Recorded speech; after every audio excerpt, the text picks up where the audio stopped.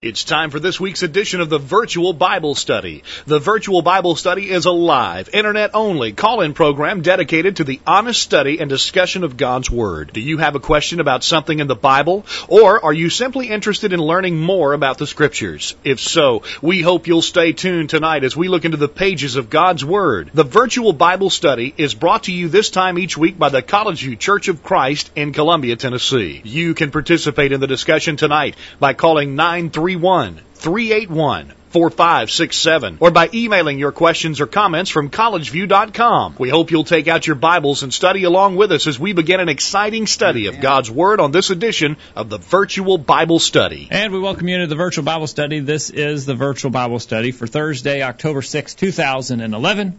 My name is Jacob Gwynn. My father, Greg Gwynn, is here. Hello, Dad. Jacob, great to join you tonight on the Virtual Bible Study, as always, on Thursday night. It is good to join you, and it is good to join you on the other end. We appreciate you being a part of the program tonight, whether you're listening to us live or you're listening to us in our archived recording. We welcome your comments at 877-381-4567. We welcome your emails, questions at collegeview.com, and we welcome your comments in the chat room to the right of the viewing window there. Join in the chat room with other listeners on the program tonight. Well, what about the topic tonight? What do we got? Seems like recently, Jacob, we've talked about things that have the potential to affect us all, and I think this is another one of those topics tonight. It has to do with prosperity and adversity. How to deal with prosperity and how to deal with adversity. You got a lot of nerve. Well, you think about that, that's got to cover everybody, right? Oh, well, I guess. Unless there's somebody who's just absolutely exactly in the middle. All are dealing with varying degrees of prosperity and or adversity. And so we need to know what the Bible would tell us to do concerning how we should deal with those things in our lives. All right. We look forward to that discussion. I was going to say, you got a lot of nerve talking about prosperity at this time of economic crisis, but, still think we got a lot of prosperity. Yeah, I saw some statistics recently that suggested that even though we're in hard times in the United States, that our gross income, if you what we've all made in the United States compared to what other countries have made, we're still like twice as much as anybody else anywhere. Last time I was in a restaurant, it was still full. Yeah, that's right. That's sort of like Yogi Berra said about the restaurant. He said, nobody goes there anymore. It's always too crowded. Yeah. And that's the way it is, because people still do have a lot of disposable income. And we are dealing with a time of prosperity. Even though economic times are hard, we still live in abundance and really just more so than anybody who's ever lived in the history of time. Not too many people know what a hard time is. That's right. I mean, well, we don't want to diminish that. There are people going through hard times now, but it's not as in our it's place, not a widespread. But there are places in the world where there's extreme adversity. And maybe we've got listeners who where the adversity is. That's right. Yeah. And we don't want to diminish the fact that certainly people are dealing with hard times, even right here in our country as well. Yeah. But overall, we lived in a blessed time, and so what we're saying is that there's some dangers associated with being prosperous. And the Bible addresses those. We want to talk about those. To our update list earlier today, we sent out 4 questions dealing with this topic. Number 1, what are the spiritual dangers associated with prosperity? So we need to be aware of what kind of things could get us in trouble in regards to the prosperity that we enjoy. Spiritual dangers. Spiritual dangers of prosperity. The follow-up to that is what instructions does the Bible provide for dealing properly with our prosperity? In other words, if we are prosperous, what does the Bible tell us to do when we are prosperous? Okay. Then number 3, so 1 and 2 go together, 3 and 4 go together. Number 3, what spiritual dangers are associated with adversity? In other words, if you are in very bad times, that has a potential to affect your spiritual life as well. So what would be the dangers associated with adversity? And then the follow-up to that is, what instructions does the Bible provide for dealing properly with adversity? So really 4 questions, but really 2 topics. First, prosperity. What are its dangers, and how are we to handle it? And the second topic is going to be, what are the dangers of adversity, and how does the Bible tell us to handle it? All right. We look forward to hearing from you on the program tonight. I was doing a quick search here. Maybe we ought to clarify things, a little bit, so we get ourselves in the right category. So do I need to be worried about the spiritual dangers associated with prosperity, or the spiritual dangers associated with adversity, if in my shoes tonight? Or maybe we should help our listeners with that.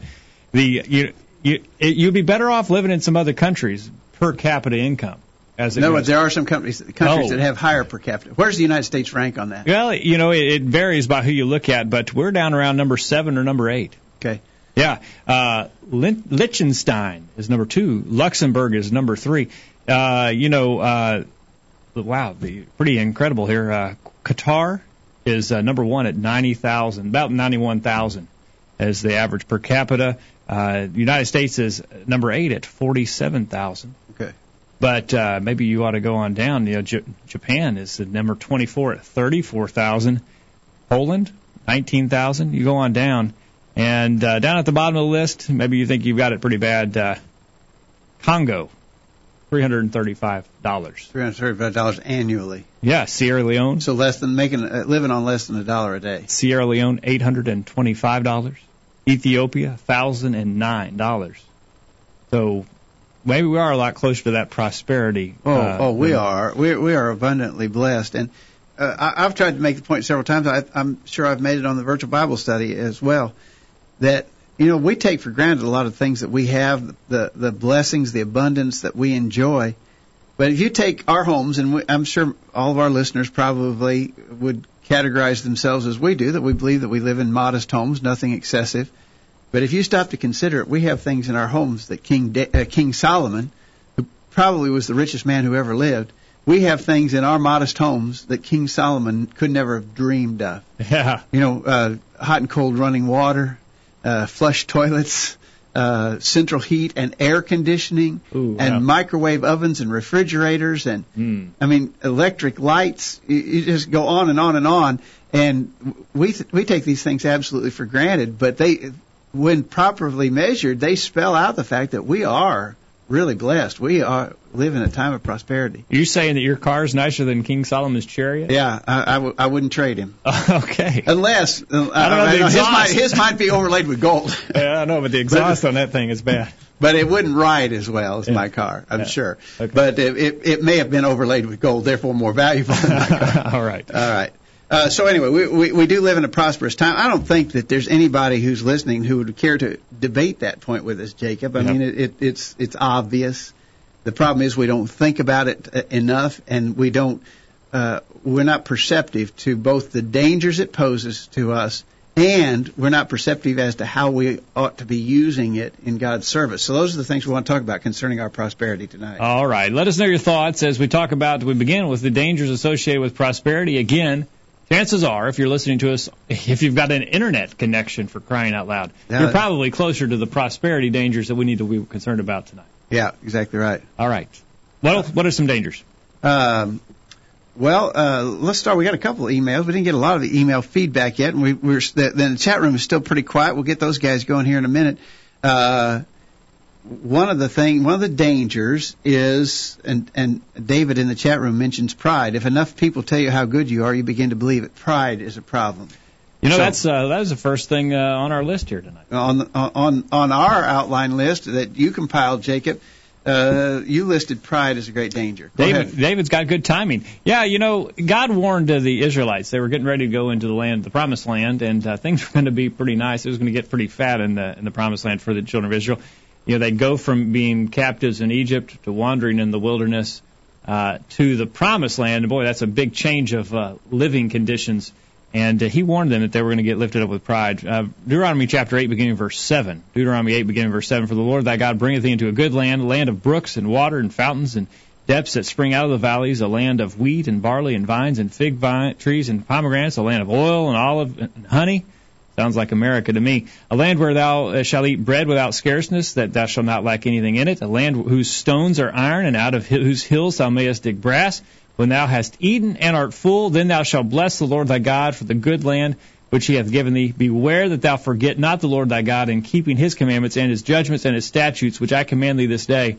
Lest when thou hast eaten and art full, and have built goodly houses and dwelt therein, and when thy herds and thy flocks multiply, and thy silver and thy gold is multiplied, and all that thou hast is multiplied, then thine heart be lifted up, and thou forget the Lord thy God, which brought thee forth out of the land of Egypt, from the house of bondage, who led thee through the great and terrible wilderness, wherein were fiery serpents and scorpions and drought, where there was no water, who brought thee forth water out of a rock of flint, who fed thee in the wilderness with manna, which thy fathers knew not, that he might humble thee, and that he might prove thee to do thee good at thy latter end.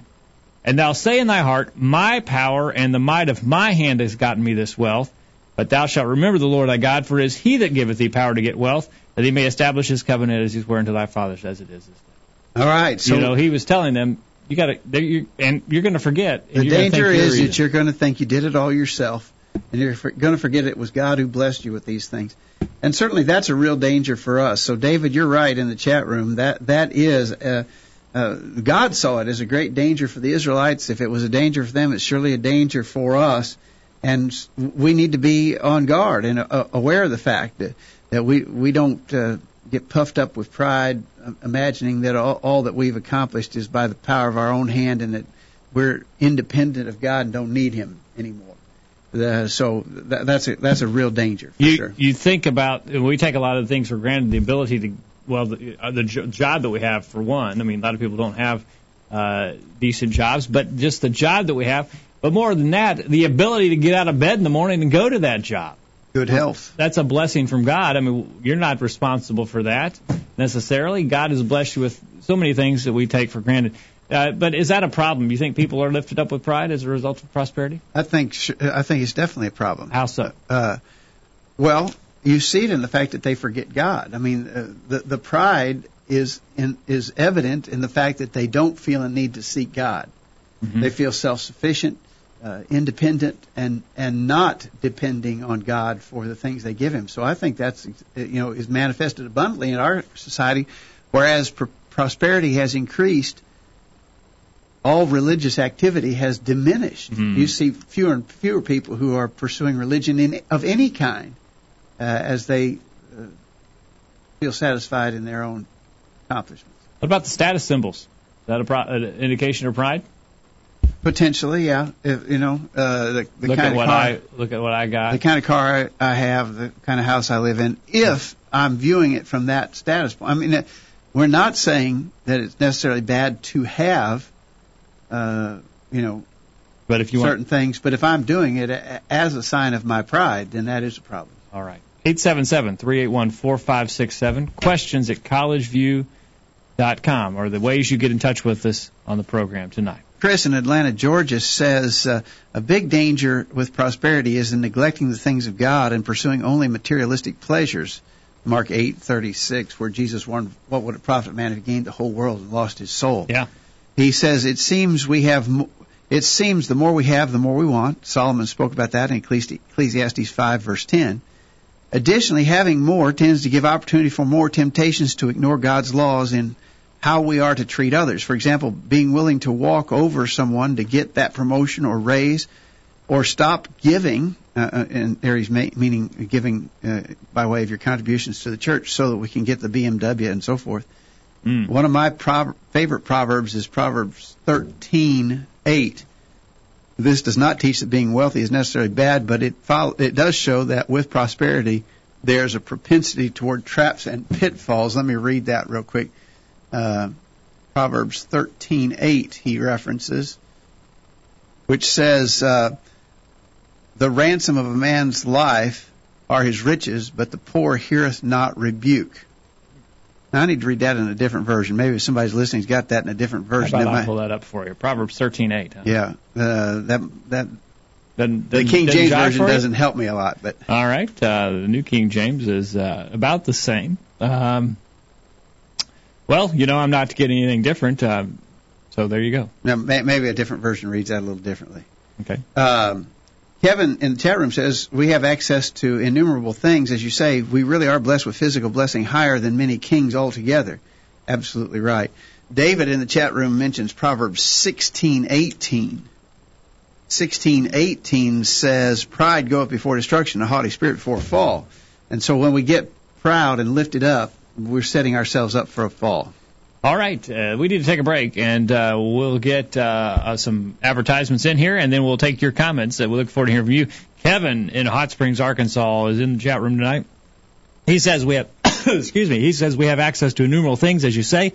We're really blessed with physical blessings higher than many kings altogether. He goes on and says, I even think about the music we have. A king may have had singers that he could call on, but we can do all that with exactly the music we want played perfectly by the original artist anytime, day or night. And that's just the music we have. Kings did have musicians that was a luxury to have some, music. Yeah, I hadn't even thought about that. That's right. Okay.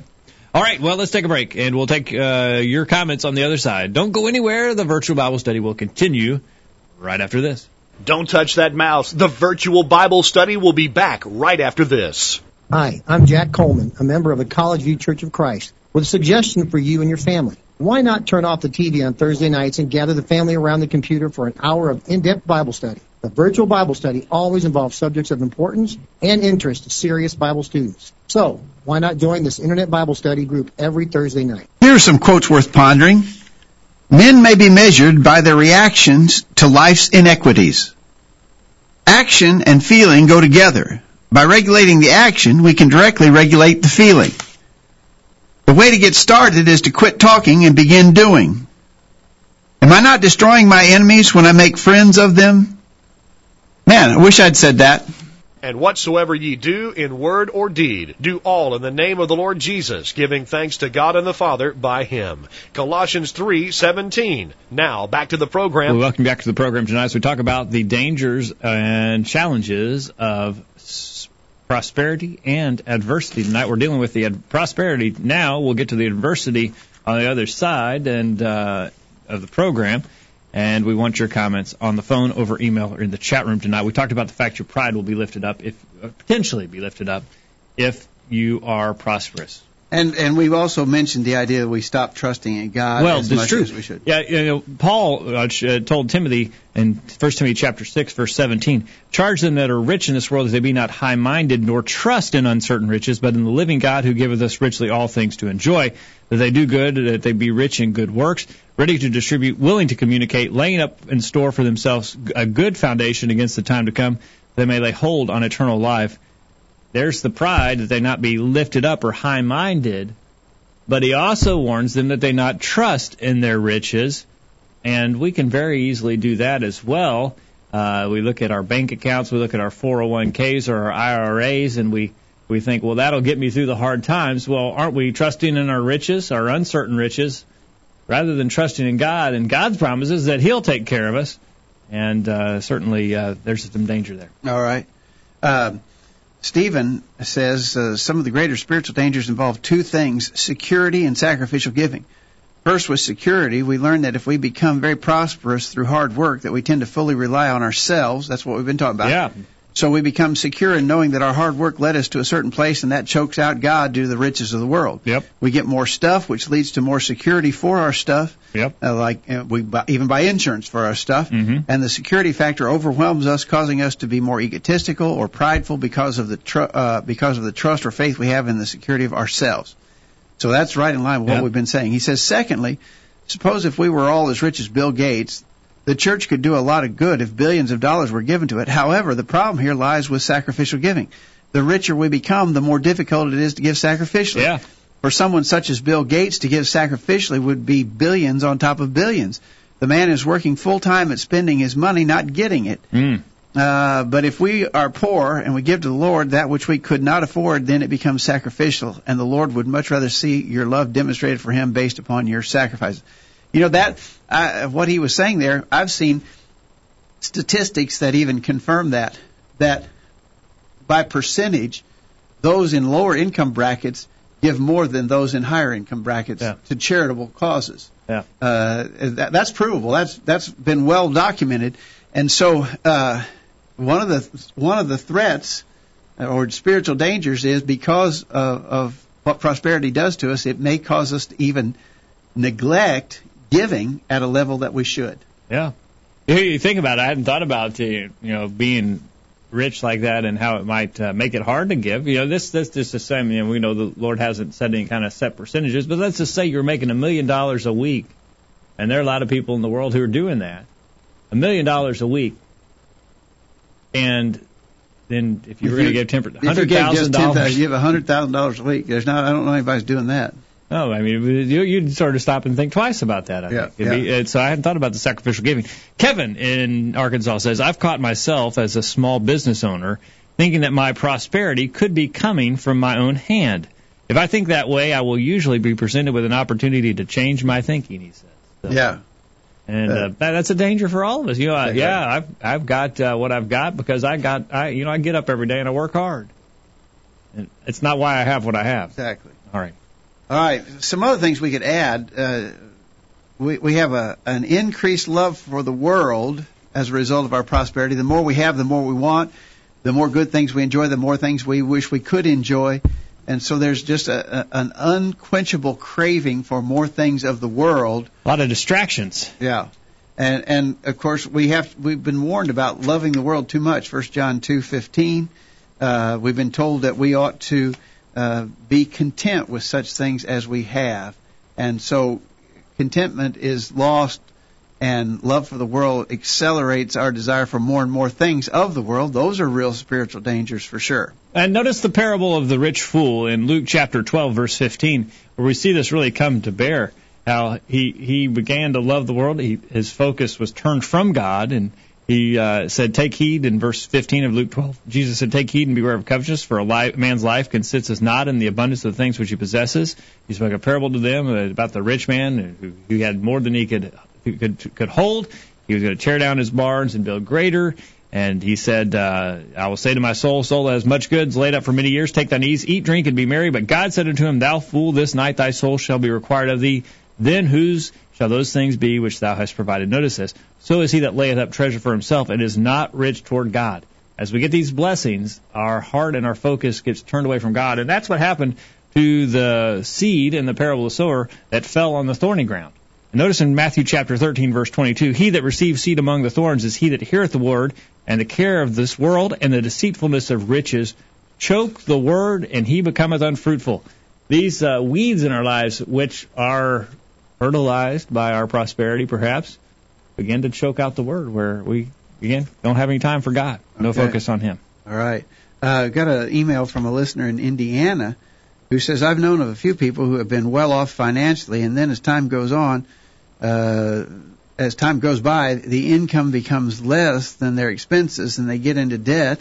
Then the family starts to have internal problems with money concerns that in turn generate turmoil and sometimes the destruction of the family. He says it's better to be happy with less than to think you'll be happier with more. And of course, that scenario has been played out all through the centuries, I think.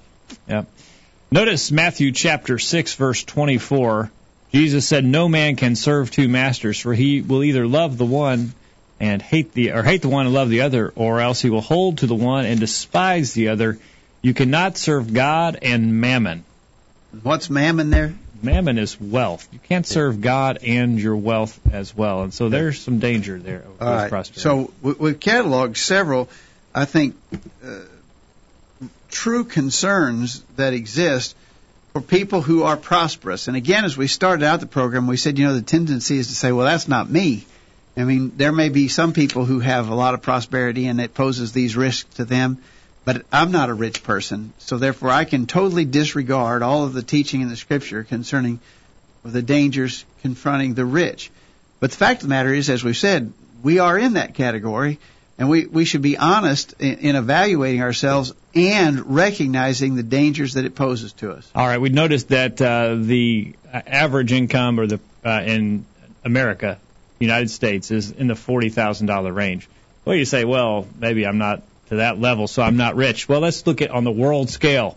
There's 180 countries here listed on this list on my screen. The 90th, the median there, is the country of Algeria, $8,333. So I would say it's safe to assume anyone in America listening, even children working at McDonald's, are in the top half of wage earners in the world, based upon looking at it on a world scale. All right, I think we've done a pretty good job of identifying some of the great dangers, and I hope that we are not just giving lip service to that, but that we honestly recognize ourselves to be among those who are thus threatened. The other part of that question was, what instructions does the Bible give us concerning dealing properly with prosperity when we have it? So what kind of things should we do? Chris says, do not get wealth in a dishonest manner, Proverbs 13:11. Help those who are less fortunate, Proverbs 22:9, Luke 3:11, Acts 20:35, and many more. And by the way, I would just add to what Chris says there that the Scripture says so much about being benevolent toward those in need, and I find that, at least personally, I feel like we don't pursue those opportunities enough. Yep.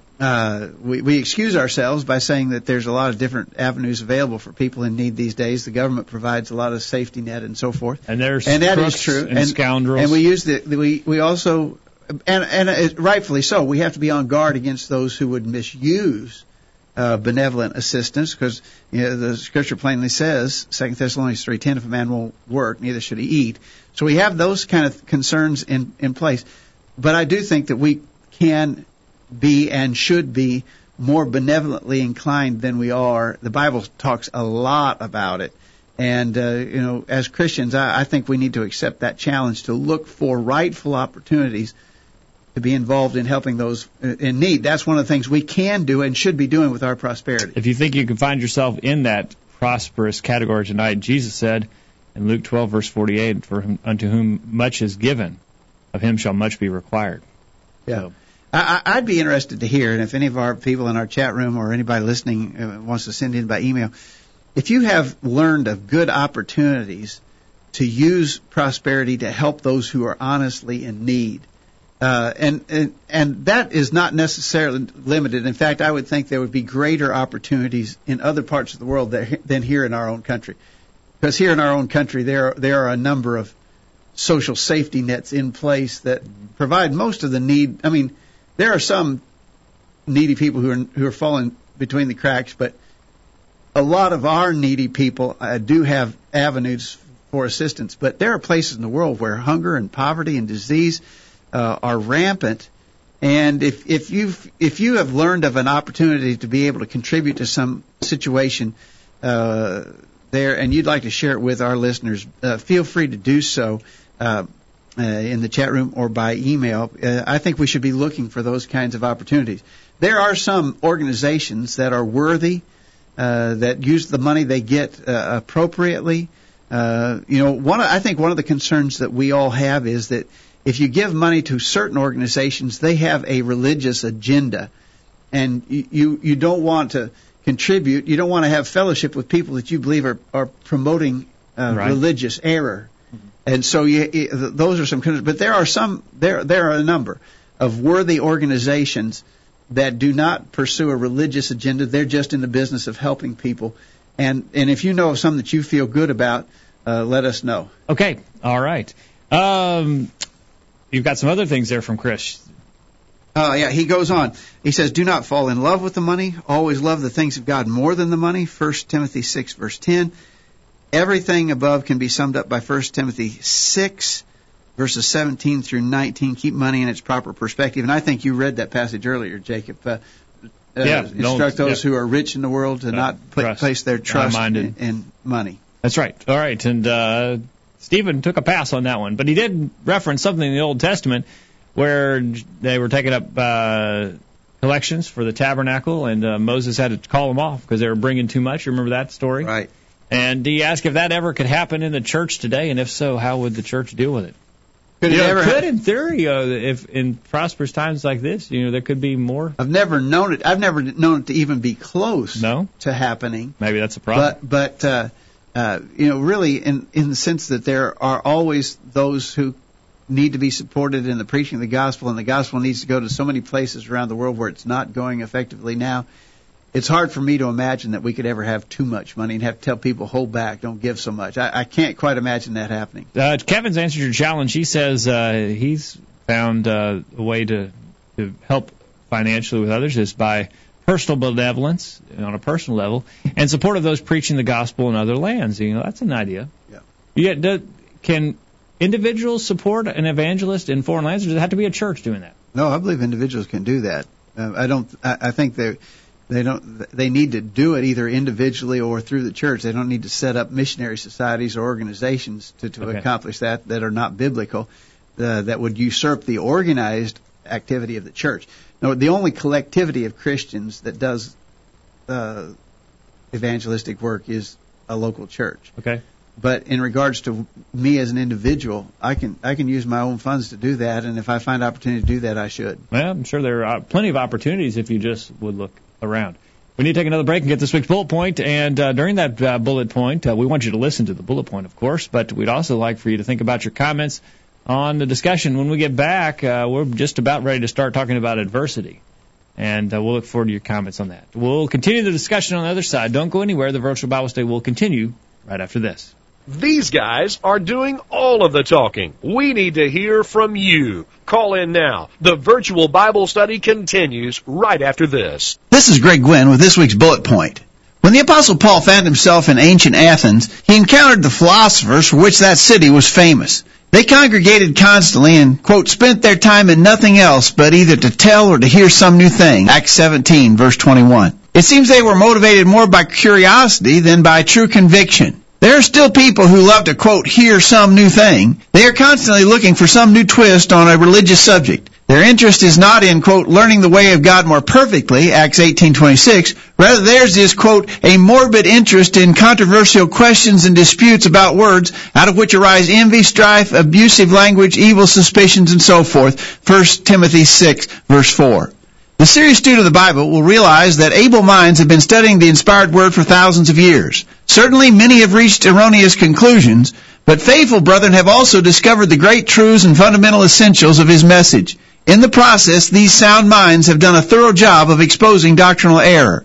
It is difficult to imagine that there is some critical bit of information that has not yet been mined from the Scriptures. That being the case, we ought not to approach our study of the Bible with the assumption that the faithful ones who have gone before have somehow missed it. Instead, it seems reasonable to think that they've done a worthy job of discerning the truth, and we should not carelessly dismiss their efforts. Of course, we must always imitate the noble Bereans in searching the Scriptures to see if the things we believe are true, Acts 17, verse 11. But we must be careful not to be, quote, tossed to and fro and carried about with every wind of doctrine, Ephesians 4, verse 14. Those who want to hear some new thing need to realize, as we've often said, if it's new, it's not true. If it's true, it's not new. That's this week's bullet point. Think about it. I'm Arthur Haynes from Culleoka, Tennessee, and one of my greatest highlights of the week is to listen to the Virtual Bible Study. Use your internet connection for something good. Listen to the Virtual Bible Study every week. Now, back to the program. We're back on the program tonight as we talk about prosperity and adversity and the spiritual challenges and how to deal with each on the program tonight. We'll remind you this program is brought to you by the College View Church of Christ in Columbia, Tennessee. We worship on Sunday mornings at 9:30, Sunday evenings at 6, and Wednesday evenings at 7. We encourage you, if you're in the Columbia, Tennessee area, to come and worship with us. If you'd like to find out more about what we believe and what we practice, visit our website, thevirtualbiblestudy.com. And if you have any questions about what we believe, what we practice, give us a call or send us an email at any time. We'd love to hear from you. Well, we talked about the prosperity, and we perhaps should go on and talk about adversity. Well, before we do, a couple things in the chat room that we might mention. Kevin Kelly mentions microplace.com and Kiva, or Kiva, Kiva.com. He says those are some, among other places, where you can personally help individuals even though they are not focused on spiritual needs. Lots of opportunities like that one can use to help the less fortunate other places. So, again, if you want to check that out, Kevin suggests possibly Microplace, spelled just like it sounds, microplace.com, and Kiva, K-I-V-A, Kiva.com. Check those out.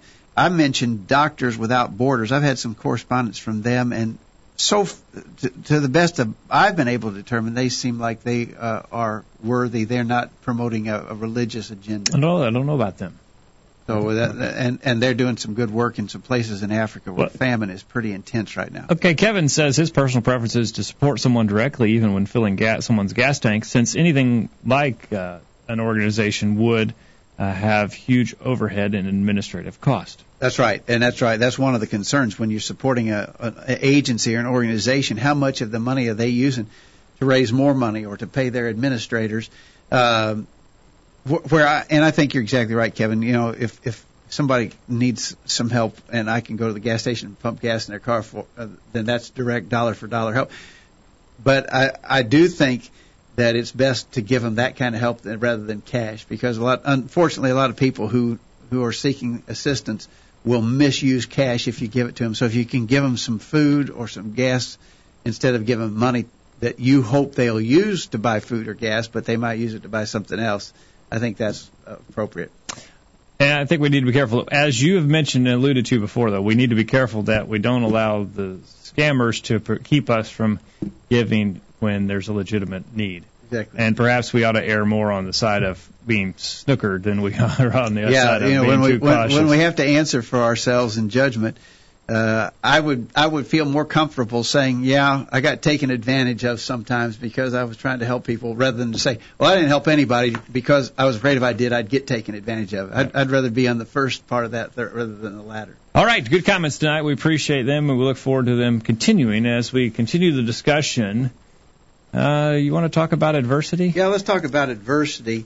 And again, this maybe seems distant to us, Jacob, because we live in a prosperous land and in a prosperous time. But, even at that, there are people that are, and I guess we have to be careful not to limit the idea of adversity to financial adversity. That is true. That's what I was going to talk about that. There are other kinds of adversity, maybe illness or other kinds of problems that come into people's lives that cause them a lot of heartache and grief, and they're hard to deal with. Yeah. So there's more than just financial adversity. So we don't want to limit our thinking to just say, well, that guy's got plenty of money. What's he worrying about? Yeah. He may have a lot of other concerns. He may have a lot of family problems. He may have a lot of health problems and other challenges as well. So what about adversity? What are some of the dangers of adversity? Chris in Atlanta says one danger is being covetous of other people, their wealth, their belongings. Yeah, that's true. He references Exodus 20:17.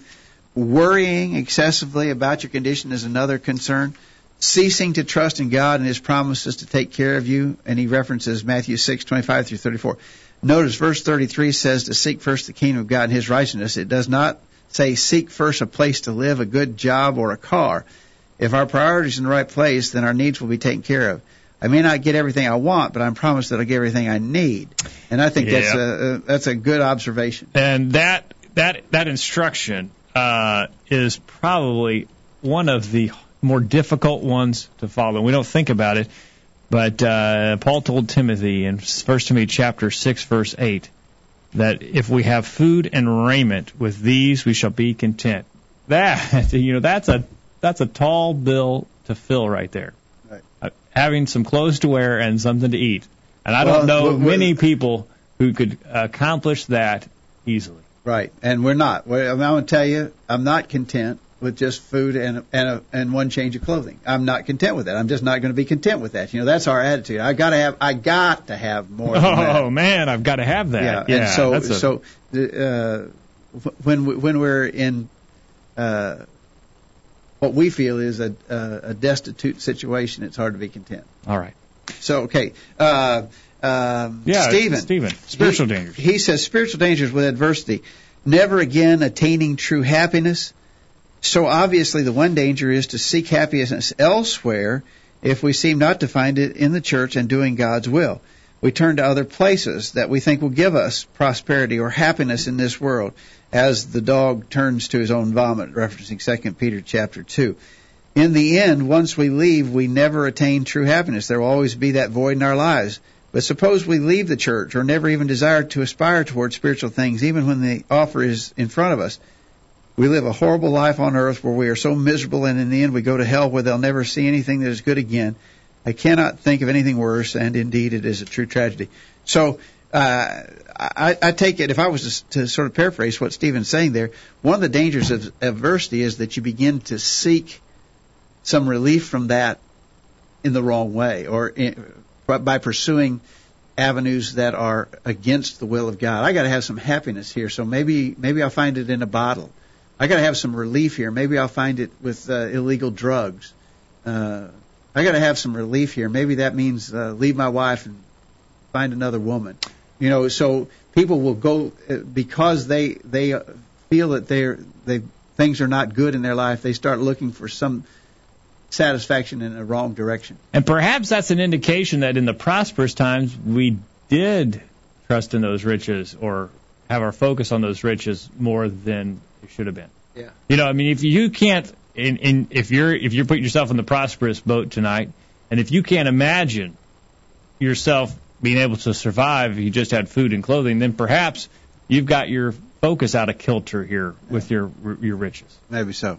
Maybe so. Good observation, Stephen. I would not have thought along those lines. Kevin references 1 Peter chapter 4, verses 12 and 13. Beloved, think it not strange concerning the fiery trial which is to try you, as though some strange thing happened to you. But rejoice inasmuch as you are partakers of Christ's sufferings, that when his glory shall be revealed, you may be glad with exceeding joy. Kevin summarizes, he says, glory and tribulation, it builds character. Okay. Tribulation builds character, I guess is what he's saying, not the glory. The Apostle Paul had that attitude concerning his thorn in the flesh. You know, he suffered some real adversity with that thing. And he said in 2 Corinthians 12, verse 8, for this thing I besought the Lord thrice, that it might depart from me.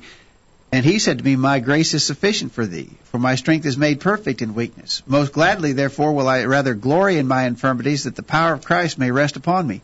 Therefore I take pleasure in infirmities and reproaches and necessities and persecutions and distresses for Christ's sake, for when I am weak, then I am strong. So Paul's a great example of someone dealing with adversity and handling it right. That's right. All right.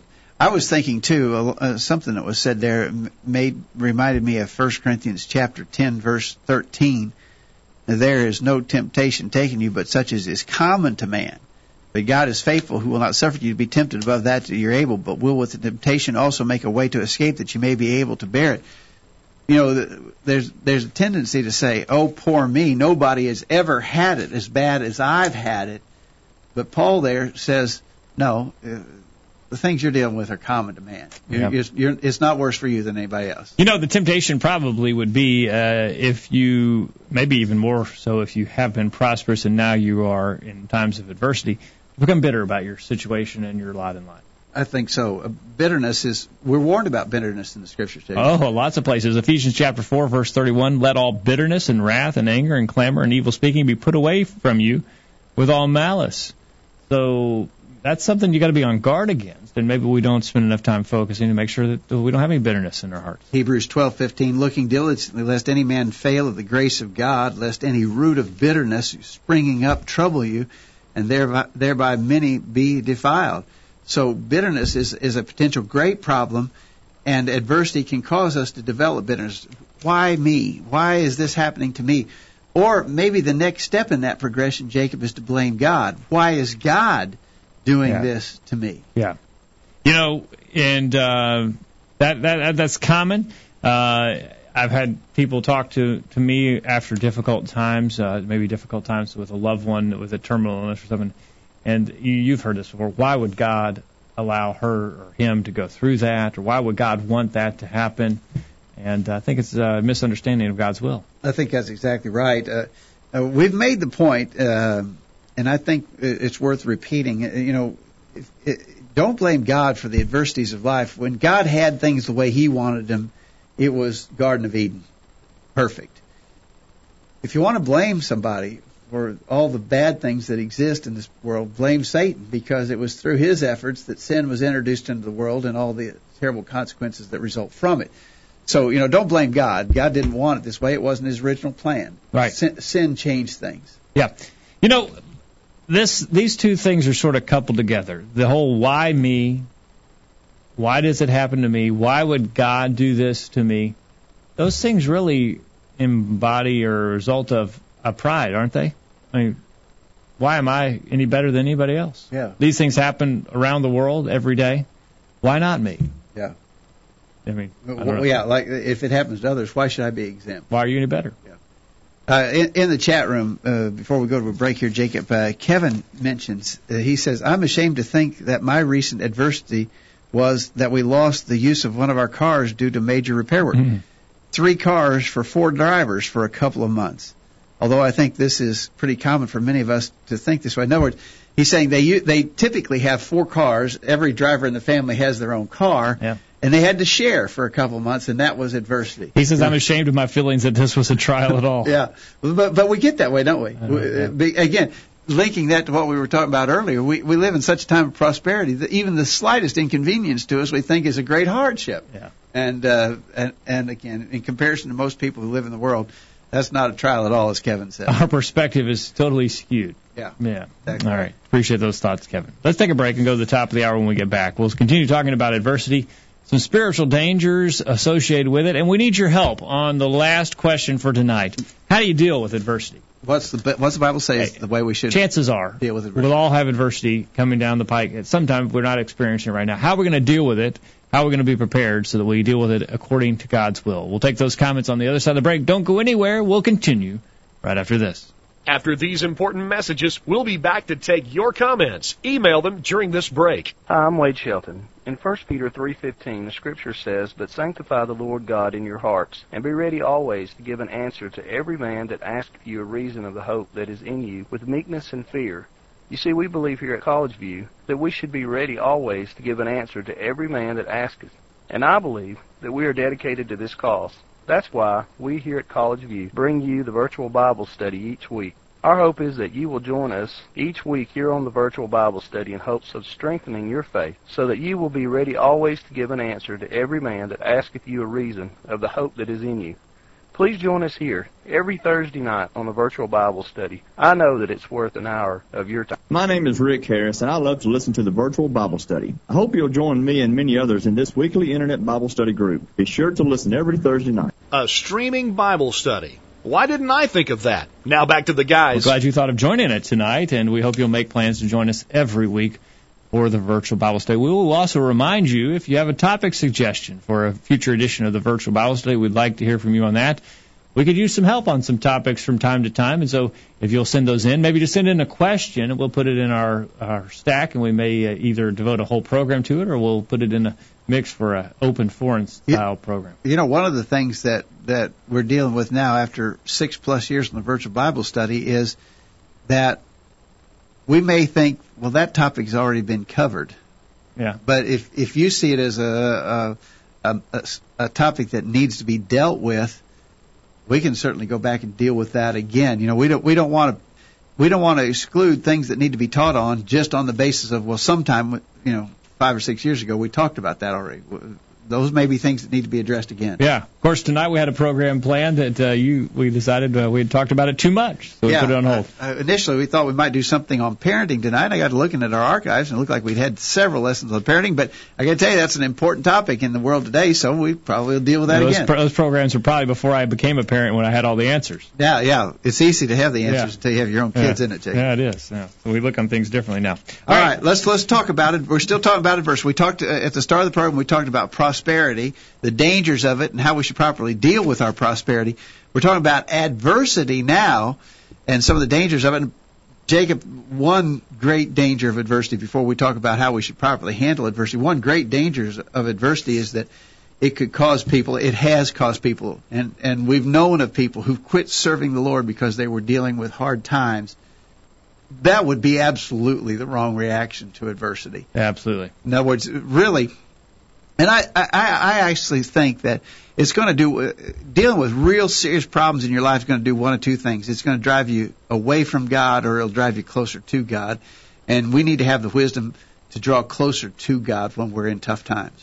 That is true. But how many times have you known people who their faith was destroyed because of a difficult time? Yeah, exactly right. All right. All right, so let's talk about the proper way to deal with adversity.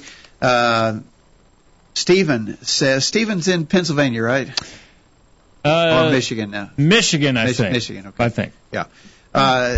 He says, essentially, we are to go the extra mile, turn the other cheek when dealing with adversity. Overall, this rule needs to be employed, that if Satan is out to get us and we allow him to run over us, and deal lovingly with whatever situation comes our way to the Lord, it will backfire on Satan. I'm not sure I got that sentence. But he says, why would Satan leave us if we endure temptations?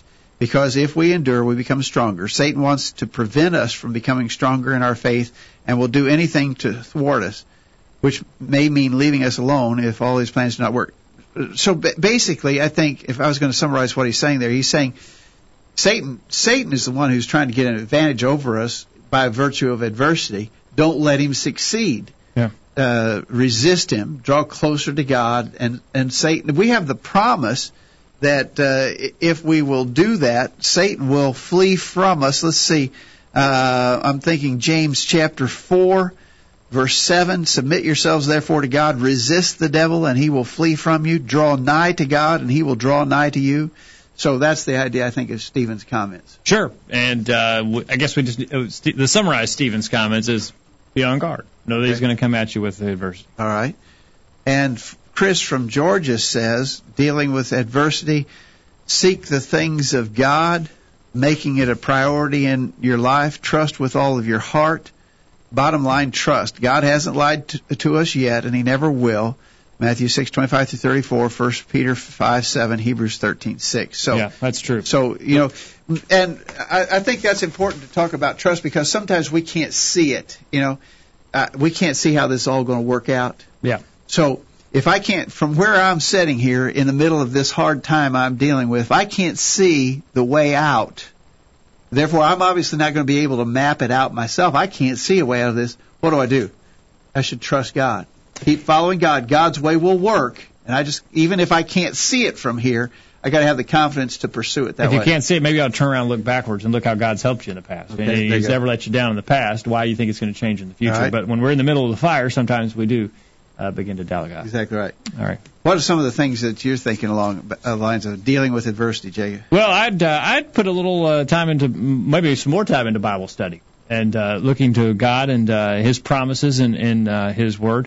Psalm 119, verse 105, Thy Word is a lamp unto my feet and a light unto my path, and perhaps no other time would we need more light or direction than when we're going through those difficult times. Well, and in the Bible, as we study our Bible, we read the stories from people who dealt with some pretty serious adversity. Sure. As many of you know who listen to the virtual Bible study, the church here at College View encourages all the members to read through the Bible every year. And for those who are doing it right now, we're reading in Jeremiah.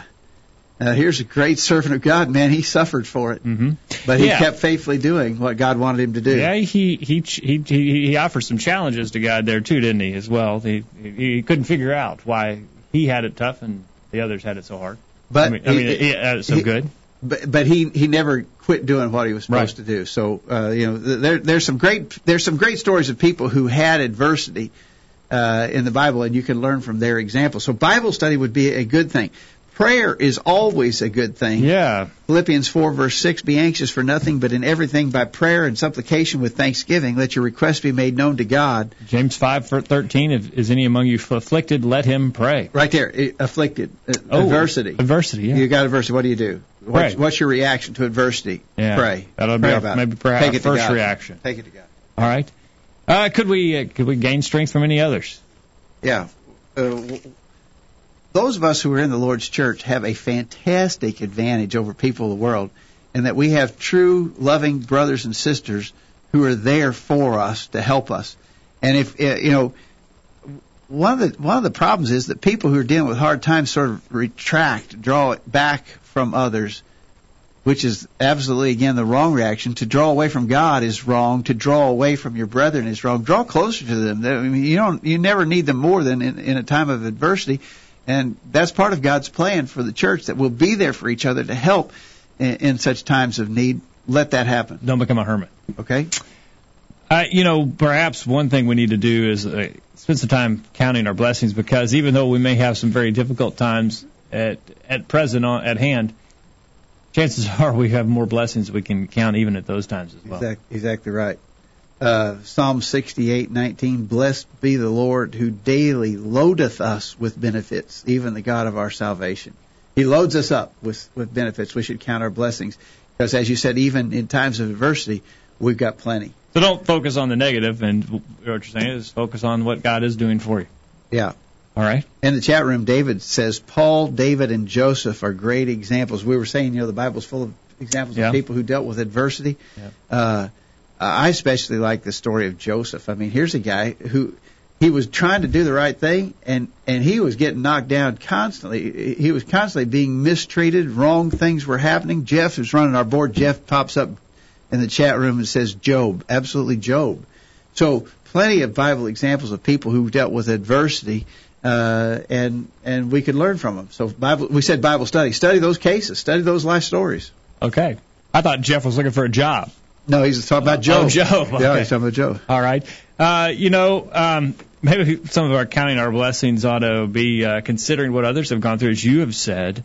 And Hebrews chapter 11 talks about some people who had it very rough and very difficult. Look at Hebrews 11, verse 32. What more shall I say? For time would fail me to tell of Gideon, Barak, Samson, Jephthah, David, and Samuel, and the prophets, who through faith conquered kingdoms, enforced justice, received promises, stopped the mouths of lions, quenched raging fire, escaped the edge of the sword, won strength out of weakness, became mighty in war, put foreign armies to flight. Women received their dead by resurrection. Some were tortured, refusing to accept release that they might rise again to a better life. Others suffered mocking and scourging and even chains and imprisonment. They were stoned, they were sawn in two, they were killed with the sword, they went about in skins of sheep and goats, destitute and afflicted, ill-treated, of whom the world was not worthy, wandering over deserts and mountains and in dens and caves of the earth. And all these, though well attested by their faith, did not receive what was promised. I think you got it rough. So there's a list of people there who had it rougher than you. Hebrews 11 is always a worthy study.